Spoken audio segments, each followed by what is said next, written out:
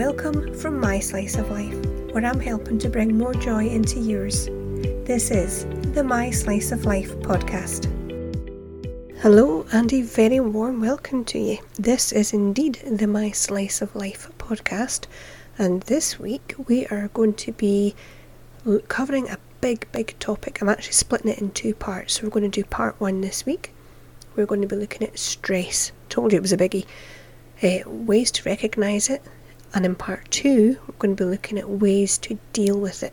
As with all the podcast episodes, there's information on the blog, which there will be information coming up at the end on how to find that. So if you want to read about what I'm talking about, head over to the blog, follow it, whatever it is you need to do, but have a wee read of it and it'll give you a bit more information.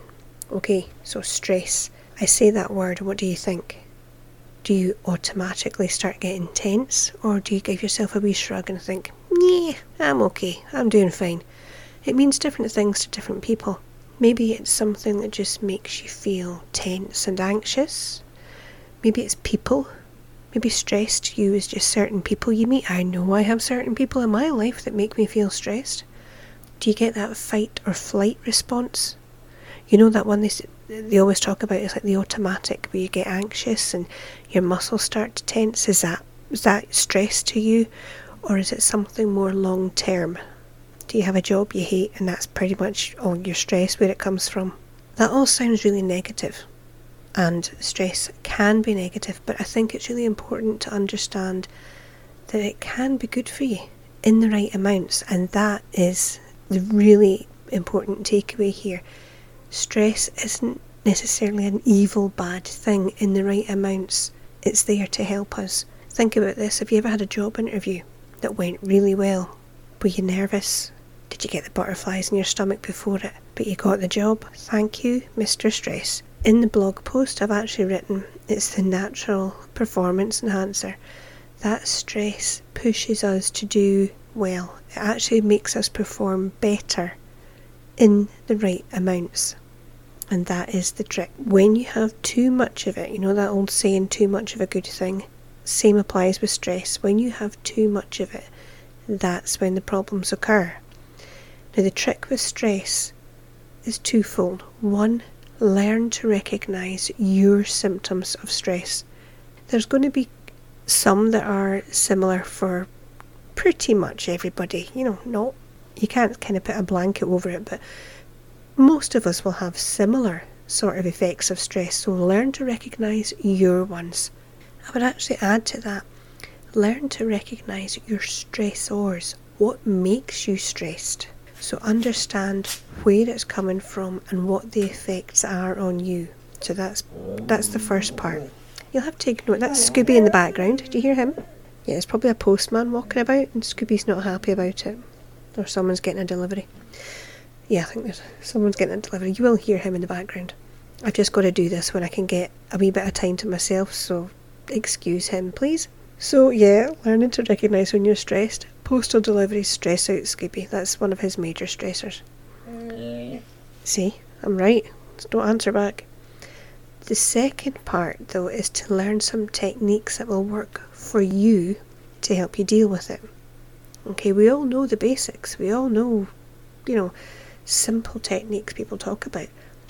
But how many people do you know who actively take action to deal with their stress level? That's what we're going to be doing. But first of all, I want to look at some of the different signs of stress. Now, I do have a list here, so if it sounds like I'm reading a list, apologies, but I actually am, because I don't want to miss these things out. So we're going to look at the physical signs of stress first. Now, like I said earlier, we all know what it feels like to have butterflies in our stomach or just feel nervous. And there are signs and symptoms which I think people are very aware of. But I wanted to just mention some that maybe people are not so aware of. Or maybe they're just not so obvious. So in this list I have palpitations, pains and tightness in the chest, indigestion, nausea, muscle twitches, breathlessness, tiredness. I'm going to add here, that is my one. I know I get tired when I'm stressed out. Even if I've had a really good sleep, I want to sleep more. Vague aches and pains. Now again, I can say I get them, but I'm also perimenopausal, so it could just be that. Yes, I am that old. Yeah.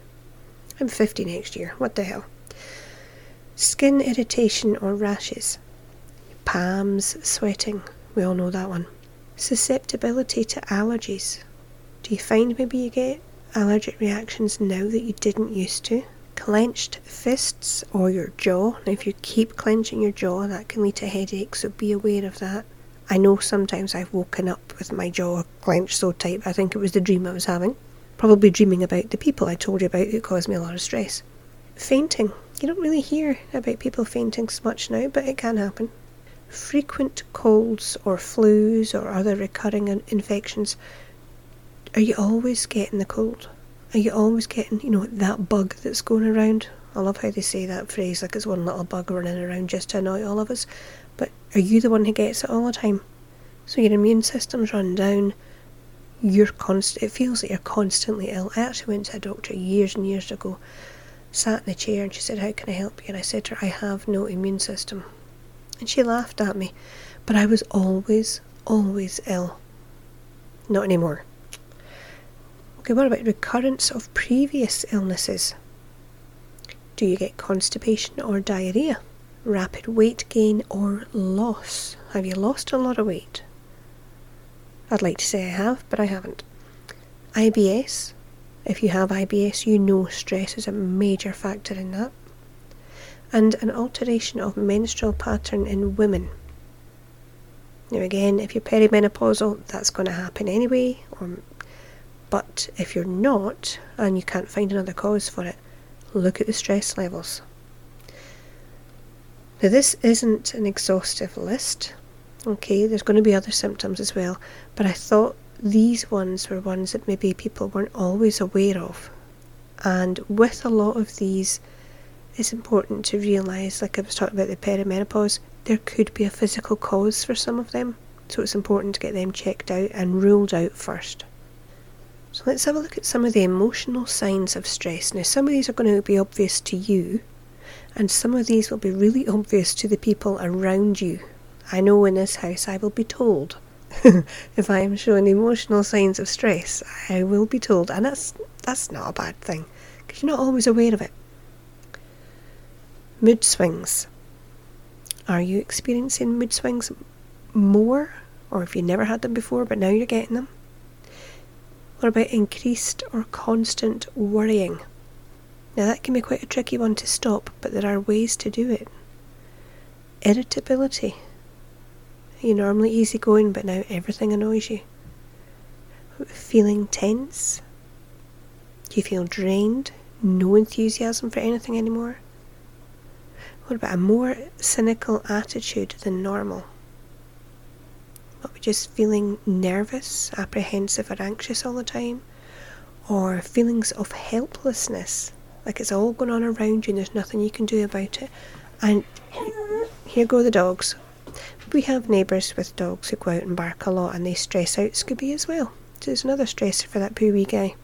If you go on the blog, by the way, you will see pictures of Scooby. And on YouTube, you'll see videos of him. Yeah, you're everywhere, aren't you, boy? Yes, if you hear the dogs, just try and ignore them. Okay, what about loss of confidence? Lack of self-esteem? Lack of concentration? I'm trying real hard to concentrate here, but it's hard when you've got dogs all over the place and one in the living room going mental. Do you find you're withdrawing into daydreams more? Okay, if you're aware of these signs of stress in yourself, don't worry about it, okay? But now you're aware of it, you can do something about it, so that's really good news. So don't want you getting more stressed thinking, oh, I've got all this happening to me. No, it's good. Like I said, step one is recognising it. Then you can go and find out what to do about it, so that's good.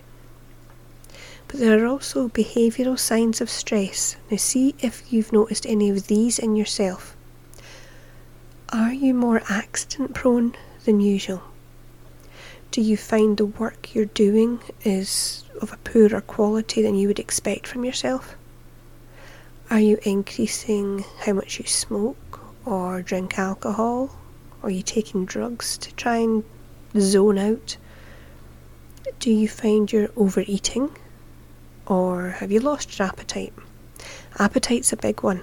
It can be a really good sign of how stressed you are. Is there a change in your sleeping pattern? Are you finding it harder to get to sleep? Or do you wake up and you feel tired, like you've never gone to bed at all? A loss of interest in sex. Yes, I said it can happen. Poor time management. You're always late to work because you don't want to be there because it stresses you out. Withdrawal from relationships. You just back away from everybody, you don't want to be near them. Are you taking work home more than you used to or more than you should? Do you tell yourself you're too busy to relax? I can't relax, I've got too much to do. Are you not looking after yourself? You don't take time out, you don't take breaks, you've so much to do, you'll never reach the deadline, you can't get that house cleaned, so you're not looking after yourself. You keep telling yourself there's too much to do, everything else takes priority. Now, like I said earlier on, this all starts with that fight or flight response that I talked about, and that's a natural thing our body is going to do, and if the tension is resolved, right, if the problem that's come up, if that's taken care of and that's resolved, all that tension is released and everything will be hunky-dory in your little world, and that's fabulous. But if the stress is repeated or the situation is not dealt with and it's left, it will build up, and that's when you'll start noticing more of these signs, and that's when you have to start taking action. So if you notice these things, you've got to take action. But you've got to remember the body has natural changes that it will do physically. A lot of these symptoms that I was talking about, especially the physical ones, they do feel uncomfortable, but they're happening for a reason. So what is the body doing? I have a short list. There's obviously lots of things our body does in response to stress, but I just wanted to point out just a few things. In the eyes, the pupils will dilate when you are stressed, so they can take in more light. Now you think about it, think cavemen. I always go think cavemen when this kind of stuff comes up. If it's taking in more light, it's helping you spot dangers coming at you, trying to improve your eyesight. If you're a wee caveman running about with all these saber-toothed tigers and big animals coming at you, that's a stressful situation. You need to be able to see as clearly as possible to get the hell away from danger. But we still have these things happening to us when we're stressed, even though it's a different kind of stress. In our lungs, you'll notice when you're stressed, your breathing speeds up. Now the lungs need more air in so they can get extra oxygen to the muscles, because your muscles, I'm going to be coming to them in a minute, but they're going to be tensing, getting ready for action, so your breathing will speed up. You need the oxygen in, and it thinks, get it in quicker, so speed up the breathing. Also, your heart is going to pump faster to get the blood to the muscles, so that's going to increase your blood pressure. On your skin, it starts sweating, the old sweaty palm syndrome. But that's getting ready to cool the body down. Again, think in a real fight or flight situation, and I say that in inverted commas, thinking of the caveman thing again. Your body's preparing to deal with combat, and it's thinking, you're going to be getting hot, so I'm going to start sweating for you to cool you down before anything happens. Now, I read, ages ago I read, and I can't remember where I read this, that again, it's an automatic thing so that your body becomes more slippery as well, and an animal can't grab you as easy because your skin is wet. I could be making that up. I swear to God, I'm sure I've read that somewhere. You're not as easy to grab hold of. Think caveman and that'll make sense. But your skin will also look paler because the blood's getting drawn away from the capillary blood vessels because it's going to the muscles. Now the muscles, they're tensing up as a way to guard against injury, and also they're going to be tense because if you're going to fight and battle your way out of this, they need to be ready. Now the saliva, you'll notice the dry mouth syndrome, the salivary glands, they stop producing saliva when you're stressed, your mouth dries up. Now that is linked to digestion, because the digestion will slow down or stop completely. So the saliva is obviously the first step in our digestive process. So if your digestion is slowing down, it's not seen as a priority under threatening situations, so your body will stop making the saliva. It'll slow down or stop the digestive process because that is not top priority to help you deal with stress, and that's why we get the dry mouth syndrome. The immune system is also subdued because apparently in its normal state it would be more of a hindrance in a fight or flight situation. Now that would explain why if you are constantly stressed, your immune system is being suppressed pretty much all the time, and that'll be why you're getting the recurring infections and all the illnesses that we talked about earlier. Okay, so we've covered quite a lot there. We've looked at the effects of stress on us physically, emotionally, behaviourally, and we've also looked at what the body is actually doing and why it's doing that. Now that will all leave us with a big question. How do we deal with it? And maybe you've got some good ways of dealing with it already, but I want to bring up a couple of things with you, and I'm going to do it next time. Like I said, I'm breaking this into 2 parts for a few reasons. The main reason I'm breaking, I think it's a lot of information and I don't want to overload. This is probably something to think about and give yourself a bit of time over.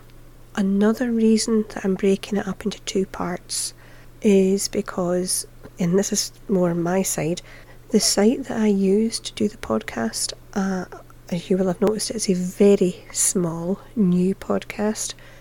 I am not going to be one of these big flashy ones that can afford to upgrade and have all the bells and whistles.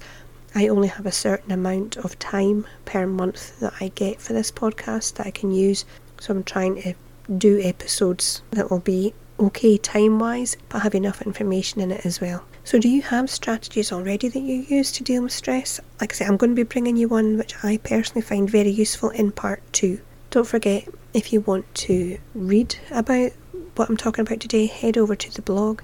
And if there is someone you know who you think would enjoy this podcast, please let them know about it. Help the podcast grow. I would really, really appreciate it. So I look forward to bringing you more information in part 2. But until then, you take care of your wee self. Thank you so much for tuning in to this week's episode of the My Slice of Life podcast. Don't forget to look up the blog. It's at myslice.wordpress.com. Also the YouTube channel, which is at My Slice Channel. And if you would like to become a patron of the show, go to patreon.com/myslice. Thanks again, and I'll see you next week.